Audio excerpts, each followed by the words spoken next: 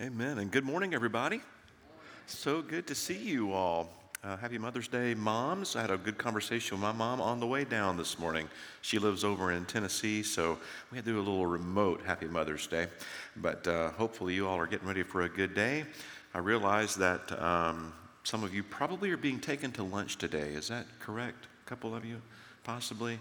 Okay, we'll do everything we can to beat the Baptists today to the restaurant, so hang in there with me, all right? So moms kind of exemplify actually the opposite of what we're talking about today. And moms are generally, typically, they're so generous and so giving and loving and kind, especially moms who know Jesus, right? Moms who are disciples of Jesus just seem to exude an incredible amount of generosity. We're going to actually kind of look at the flip side of that a little bit today and see how, as we enter once again the text in Nehemiah, we're going to be today in Nehemiah chapter 5, if you want to turn your Bibles there. We are going to spend some time looking at how we can really open up our hearts to be a generous people. But we're going to kind of do that maybe looking at the inverse when we see a little bit of lack of generosity, but how Nehemiah, the servant of God, responds to that lack of generosity in a way that shows us a wonderful example of what believing in God and trusting God and stewarding the resources of God well, what that can unlock for us as his sons and his daughters. I'm going to throw a name out. Some of you probably recognize this name, Dave Ramsey. Does that ring a bell? Some of you may have benefited from Financial Peace University. Maybe you've listened to his radio show over the years. Delene and I discovered Ramsey's philosophy, characteristics of managing wealth well when we were in our 30s. We wish we had discovered it when we were in our 20s. We learned about finances in our 20s through what's called the School of Hard Knocks. You understand what that's like, some of you? My mom and dad didn't really teach me a lot about budgeting, and there was a reason for that. They never had a budget, because when you don't have money, you don't need a budget, right? So some of you may be familiar with that as well. And so we did learn a lot about debt. I would refer to us in some ways as unfortunate experts. Can I get a no? Yeah, anybody been there, done that? Yeah, we all kind of have some ability to relate to that, right? So Ramsey actually offers some of the top reasons why people stay in debt, and this is straight from his website. One of the reasons is that we just want to keep up appearances. You remember the phrase keeping up with the Joneses? Does that ring a bell? Anybody heard that before? Yeah, that actually kind of came on the scene during the time when baby boomers really began to assimilate a lot of wealth in our culture. Except what a lot of us don't know is that the Joneses are kind of upside down on their mortgage typically, and that lease on the BMW is actually kind of quite high, and they have this uninvited guest named Sally Mae who lives down in the basement, right? So some of you may know of her and know who she is, for those of you who have put students through college. Another reason that people stay in debt, Ramsey says, is because they are actually unwilling to sacrifice. And so we sometimes moan and we complain about we don't seem to have enough money at the end of the month, and we may at the same time not be willing to do without some of those streaming channels or that fourth latte in the week or whatever it might be. And so one of the things that he notes is that it's important to ask the question, what am I willing to give up? Because if we're not willing to give up some things and make a sacrifice, then we probably are going to stay in this debt cycle. He also says, and this is one of the great tragedies possibly, is that people just give up hope. They just give up hope. They're just kind of drowning in debt, maybe $40, $50, possibly $60,000 on credit cards, maybe a mortgage that is more than they can afford. And so at times this just gets overwhelming, and it's like all I want to do is just throw in the towel. And he finally says one of the reasons that people don't get out of debt, or the reason they stay in debt, is because they just don't know how to be out of debt. Sometimes people have really, really good intentions, but again, when those balances are just so high, it may seem impossible. But he makes an assertion on his website and in his books and in his broadcasts that it's not impossible. And this is the punchline of why I wanted to share this. He says, all they need is a plan. They need a plan. And we talked about that a little bit in this Nehemiah series, the importance of making a plan and working the plan. And later in our assembly, you're going to hear about the fruit of the plan that your shepherds and your search team have been on, buoyed by the prayers of this church and the feedback of this church family over the past many months. But there's still a lot of work to do, and we're going to talk about that today. Ramsey is speaking about the pain that's caused by financial debt, and we're going to talk about that in part today, but there's something that's missing from this list, and that's being in situations where you or others are taken advantage of again and again and again by people who really don't care about how things end up for you. As long as they make a buck, who cares how it impacts other people? Have you ever been in a situation where that's been the case? Please don't yell out names, okay? Many years ago, when Delene and I were younger, we went to a car dealership to buy a car. And I'd never done that by myself. So we get in, we find this car that we like, and we're going through the purchasing process, find out what the monthly payment's going to be. We're just about to sign the deal, and the guy in the finance office goes, "Oh, guys, I'm so sorry. I'm so sorry. I just realized I made a mistake. This is what the payment we thought it was going to be, but actually it's going to be X higher." Because you know why he did this? Because we were young, and he smelled blood in the water, right? Now, I didn't know that at the time. I was extremely gullible, so naive, and I just thought, "Oh, you poor guy. You made a mistake. That's no big deal. It's just a little bit extra," right? Well, over the course of the car purchase, it actually was quite a bit extra. So here's some advice for you teenagers and college students who maybe one day buying a car. If someone pulls that stuff on you, just get up and walk out, okay? There are millions of cars, right? Millions and millions and millions of cars. Don't fall for it. But I fell for it.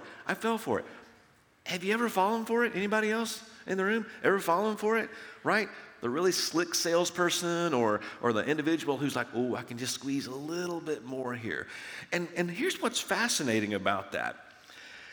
That's not just a recent phenomenon. That's been going on for centuries, as we are going to see as we get into the text today. But here's the deal, church. We don't want to be like that, right?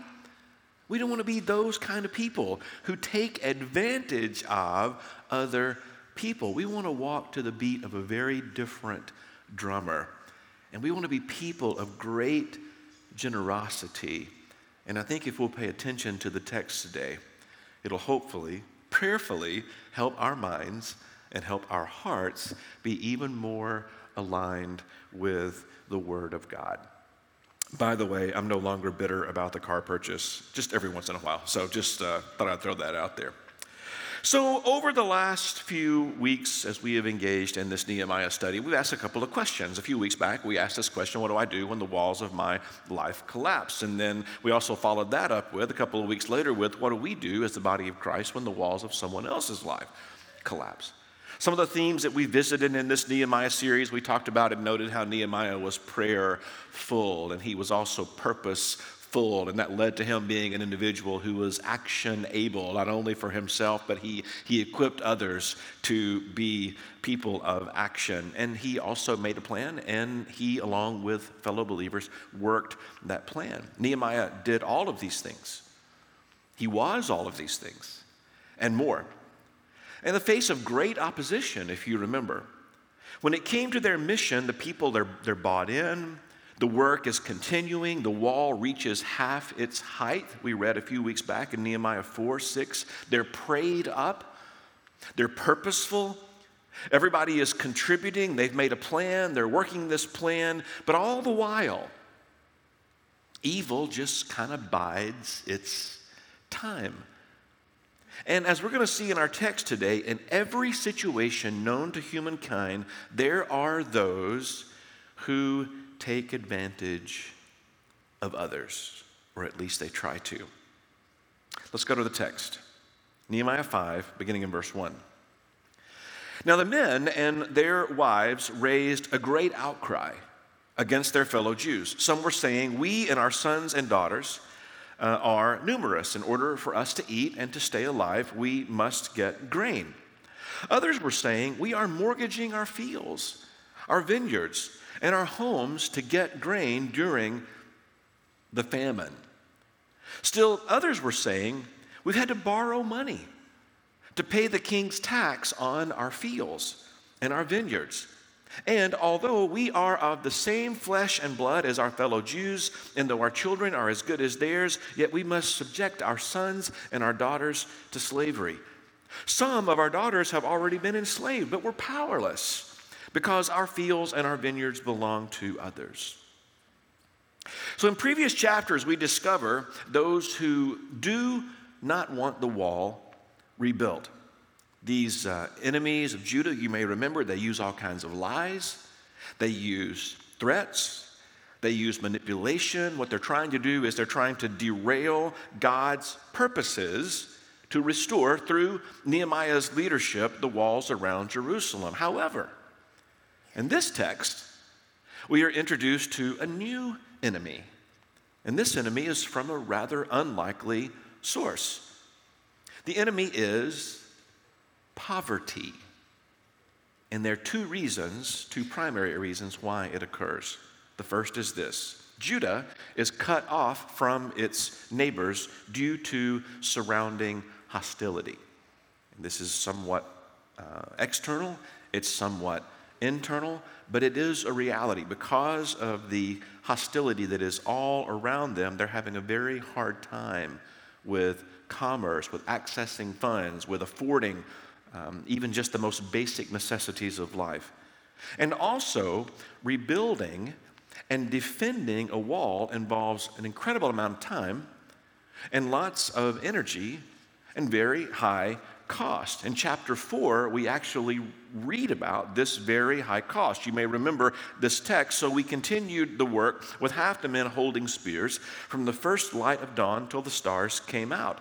And at that time I said to the people, have every man and his helper stay inside Jerusalem at night, so they can serve us as guards by night and workers by day. And so what we're dealing with here, we're dealing with a bunch of farmers. We're dealing with shepherds. And if they're going to stay in Jerusalem, then who's going to take care of their farms? Who's going to take care of their flocks? Well, it's a pretty obvious answer: nobody. And if you're a farmer and you can't farm, well, what does that mean?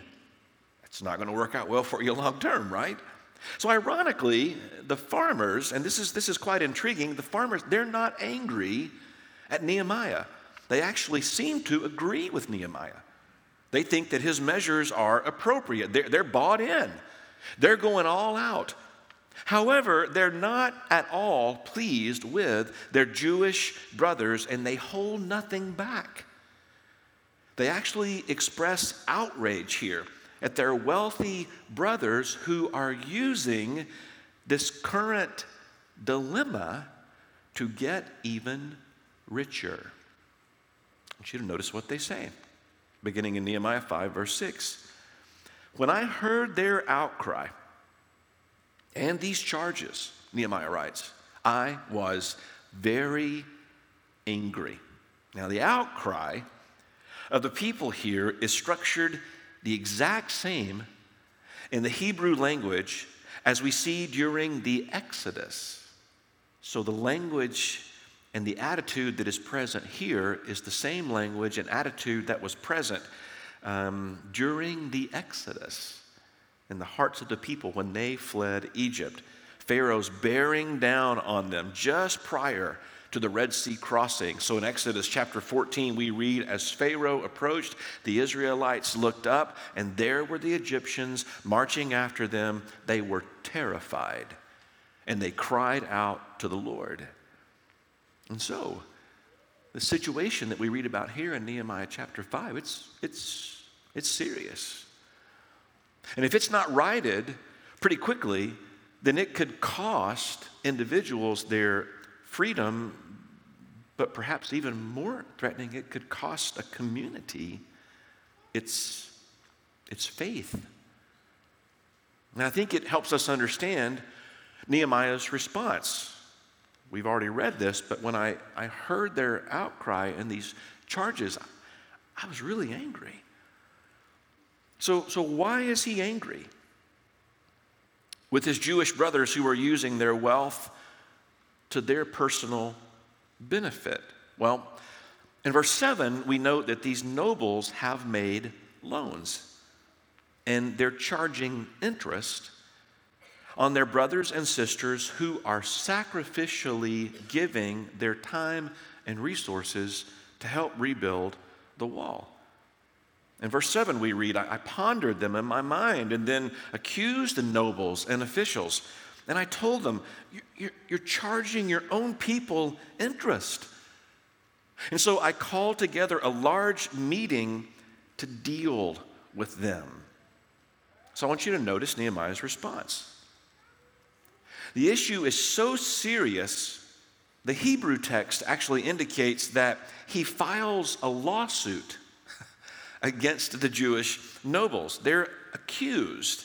Not in the same sense that we would think about being accused in front of a judge, but in this case, they're accused as they stand before a great assembly. Those who are suffering under the leadership of these nobles and the officials.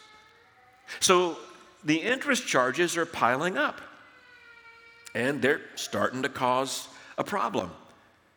If you think about the debt on the farmers' mortgages, and you combine that with their loans to pay their tax bills to the Persian Empire, everything is kind of getting so overwhelming. The interest is getting so high that the people here are basically at the end of their rope. These debt-ridden people are suffering.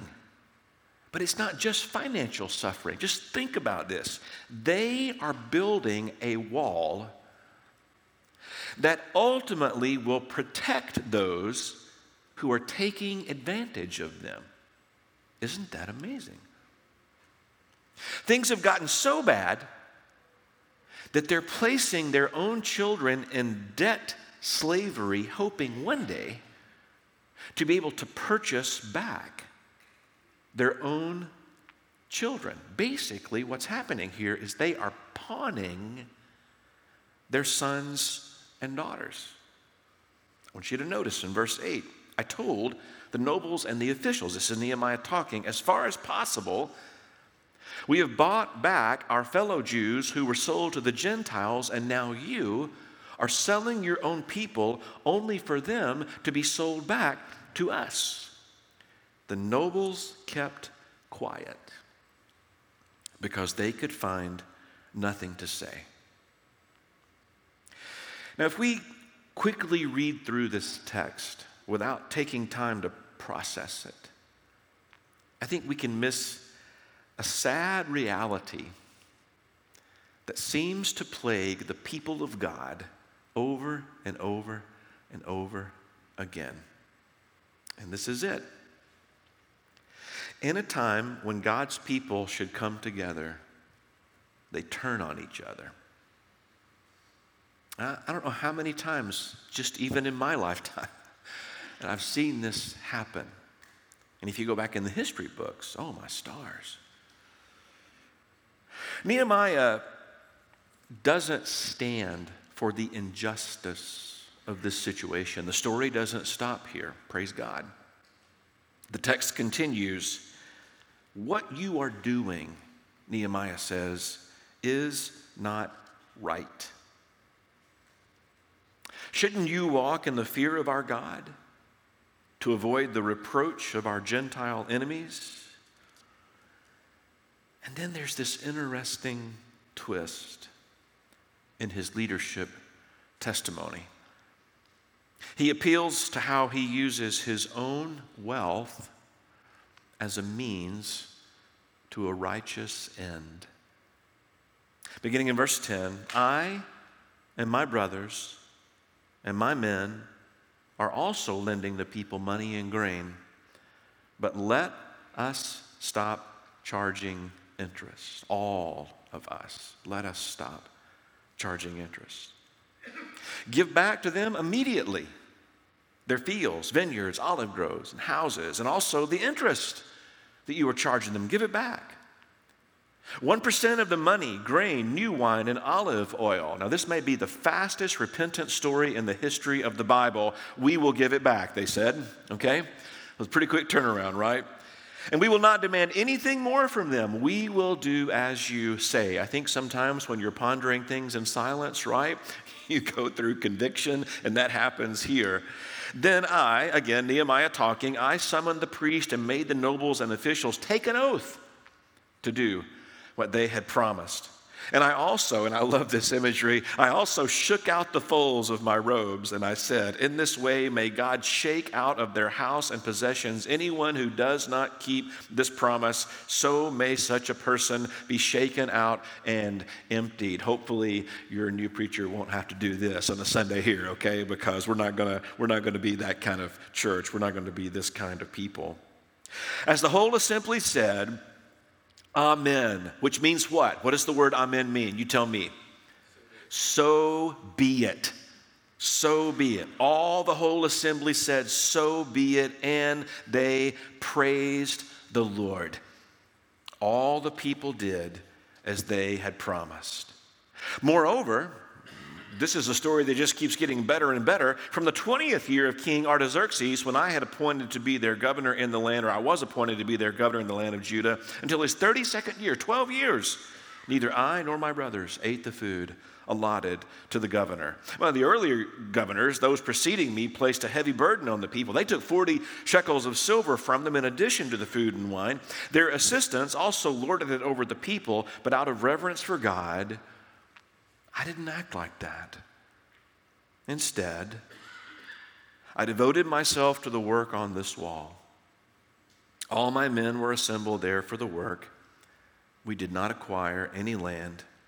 Furthermore, 150 Jews and officials ate at my table, as well as those who came to us from surrounding nations. Each day, 1 ox, 6 choice sheep, and some poultry were prepared for me, and every 10 days, an abundant supply of wine of all kinds. In spite of all of this, I never demanded the food allotted to the governor because the demands were heavy on these people. I think Nehemiah models a really powerful truth here that we would all do well to own in our hearts as believers.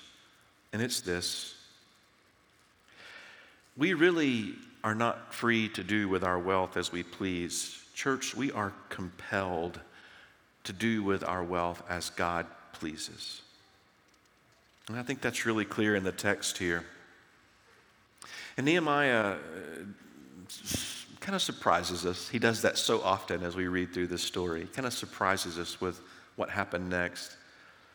In verse 19, he prays, "Remember me with favor, my God, for all I have done for these people." I so wish I knew the tone that Nehemiah was using here. Is it a sigh? Oh, remember me, God, for all I've done. Is that his tone? Is he weary? Is it the prayer of a pastor? The prayer of a prophet? Is it a little bit of both? I think based on what we know about his character and based on his belief in and incredible commitment to the mission of God, it seems to me that this is a prayer for continuing strength and resolve. You know why? Because the inevitable occurs, as it always does. More obstacles are on the way. I just want to ask you a question. Isn't that life? Isn't that life? As soon as something really good happens, as soon as you experience the blessing of the Lord, what is inevitable? An obstacle, right? It's just around the bend. So then we need a little bit of understanding of how we're going to respond when those obstacles come our way. And with this text as a backdrop, I just want to think out loud for a few more moments. First, what parallels do we find as we think about the opportunities that are before us, before you, as you move forward as a church family? And second, how do we safeguard against turning on one another as we work together to fulfill the purposes of God? So, a little bit of a closer look. I want to start here by looking at those who are oppressed. Those who are oppressed. Most of us, I don't think, can relate to the depths of despair that the farmers in this story are experiencing. A lot of us in this room, I'm confident, have been in extremely difficult circumstances, but I'm pretty sure no one in here has had to sell their children in order to survive. Am I right about that? Okay. But that's what's happening here. I quite frankly struggle to relate to the depths of this experience. And unless you've experienced deep, deep trauma, you probably struggle to relate to what they're experiencing here as well. But that doesn't mean that we can't relate at all. We know what it's like when people can help, but they don't. We all know what it's like to be taken advantage of, right? Can I get an oh yeah? So we can relate to those who are oppressed, even if we can't fully appreciate the depths of that oppression in this text. We may actually be able to relate a little bit more to those who are the oppressors. We may think, well, I'm glad I'm not like the oppressors in this story. Can you imagine taking advantage of somebody like that when they're in such a difficult spot? And sadly, it might be easier for us to adopt these same attitudes than you might think. I was reviewing some articles and some sermons when I was doing some work in this, and I actually came across a sermon that was anonymous, not attributed to the individual who preached it. I wish I could find out, because I'd actually like to have a deeper conversation with him about this text. But he asked some pretty tough questions related to this text. He says, have you ever been on a sports team or had children on a sports team where the coach's child was always the starter while other better players rode the bench? Ooh, it's a tough question, isn't it? Have you ever known someone who found out that their car had serious mechanical problems and then they rushed to the nearest dealership to trade it in, hoping the service department wouldn't figure it out? Have you ever been in a situation in your child's school where the child of a parent with a great deal of influence always gets the leading role in the school play? Have you ever known someone who tells lies at work, maybe to make a sale or maybe to get a promotion or to get a job that perhaps someone else deserved more? Have you ever known someone who used the private knowledge they had about a friend to damage the reputation of that friend in the eyes of others to their own benefit? Have you ever known someone who uses their influence over the leadership of a church to keep things going just the way they like, even if that means it's not best for the church or the community? So whether we've witnessed it or worse, done it, we generally can relate to the what's in it for me attitude that's displayed in this text. However, there's another attitude that's also on display, and that's the attitude of this great man of faith, Nehemiah. So let's contemplate for a moment on how we can imitate, or better yet, own the attitude and faith that we see on display in this passage. Nehemiah was a very wealthy man, spiritually, emotionally, mentally, but he was also wealthy by worldly standards. But he refused to use his wealth to take advantage of or manipulate others for his own benefit. Instead, he uses his wealth to bless others.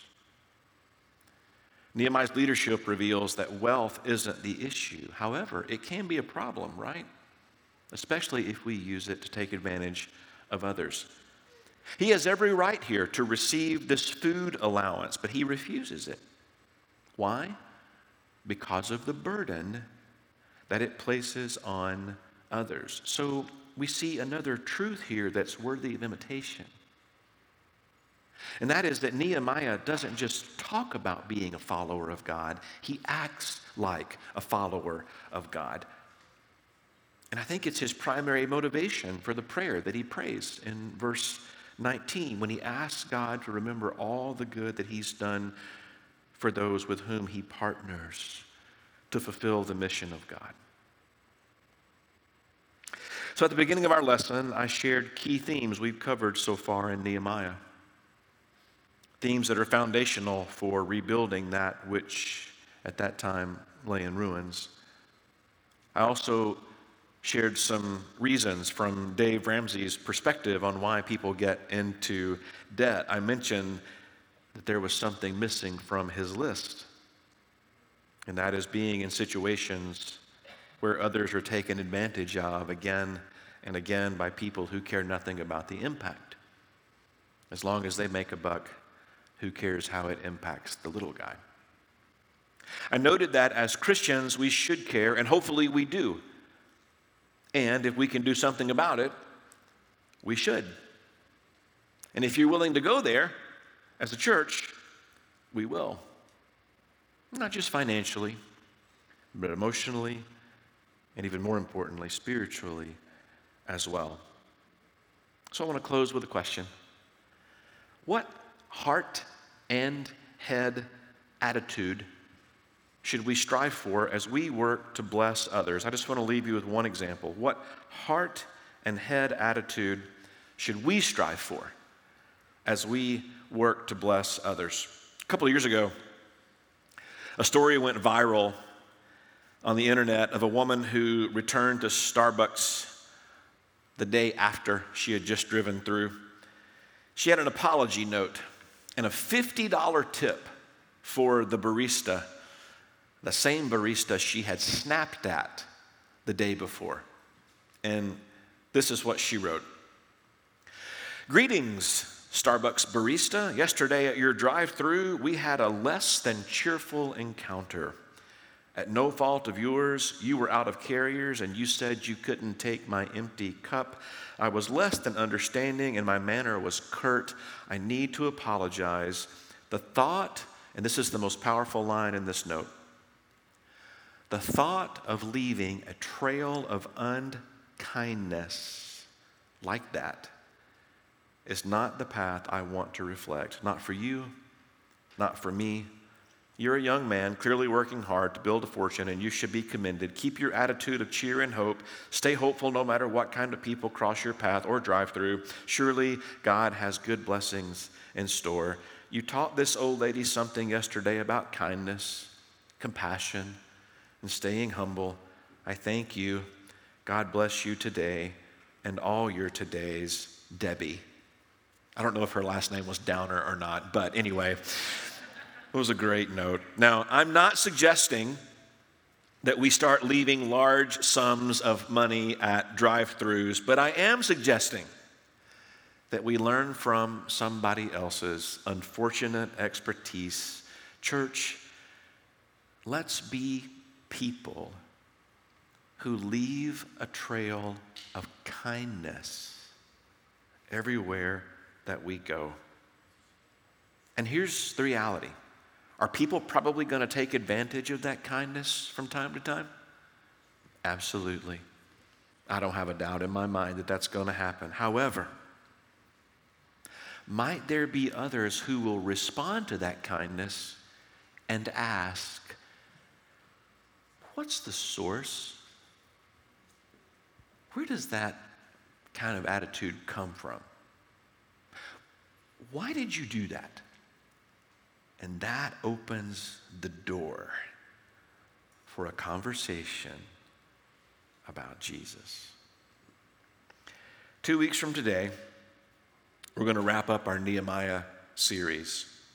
I want you to know you are in our prayers as you get ready for next weekend. And I pray in the wake of that weekend, there is a generosity, there is a wake of kindness unlike anything this church has ever known, as you're about the good news of Jesus, who is the Christ.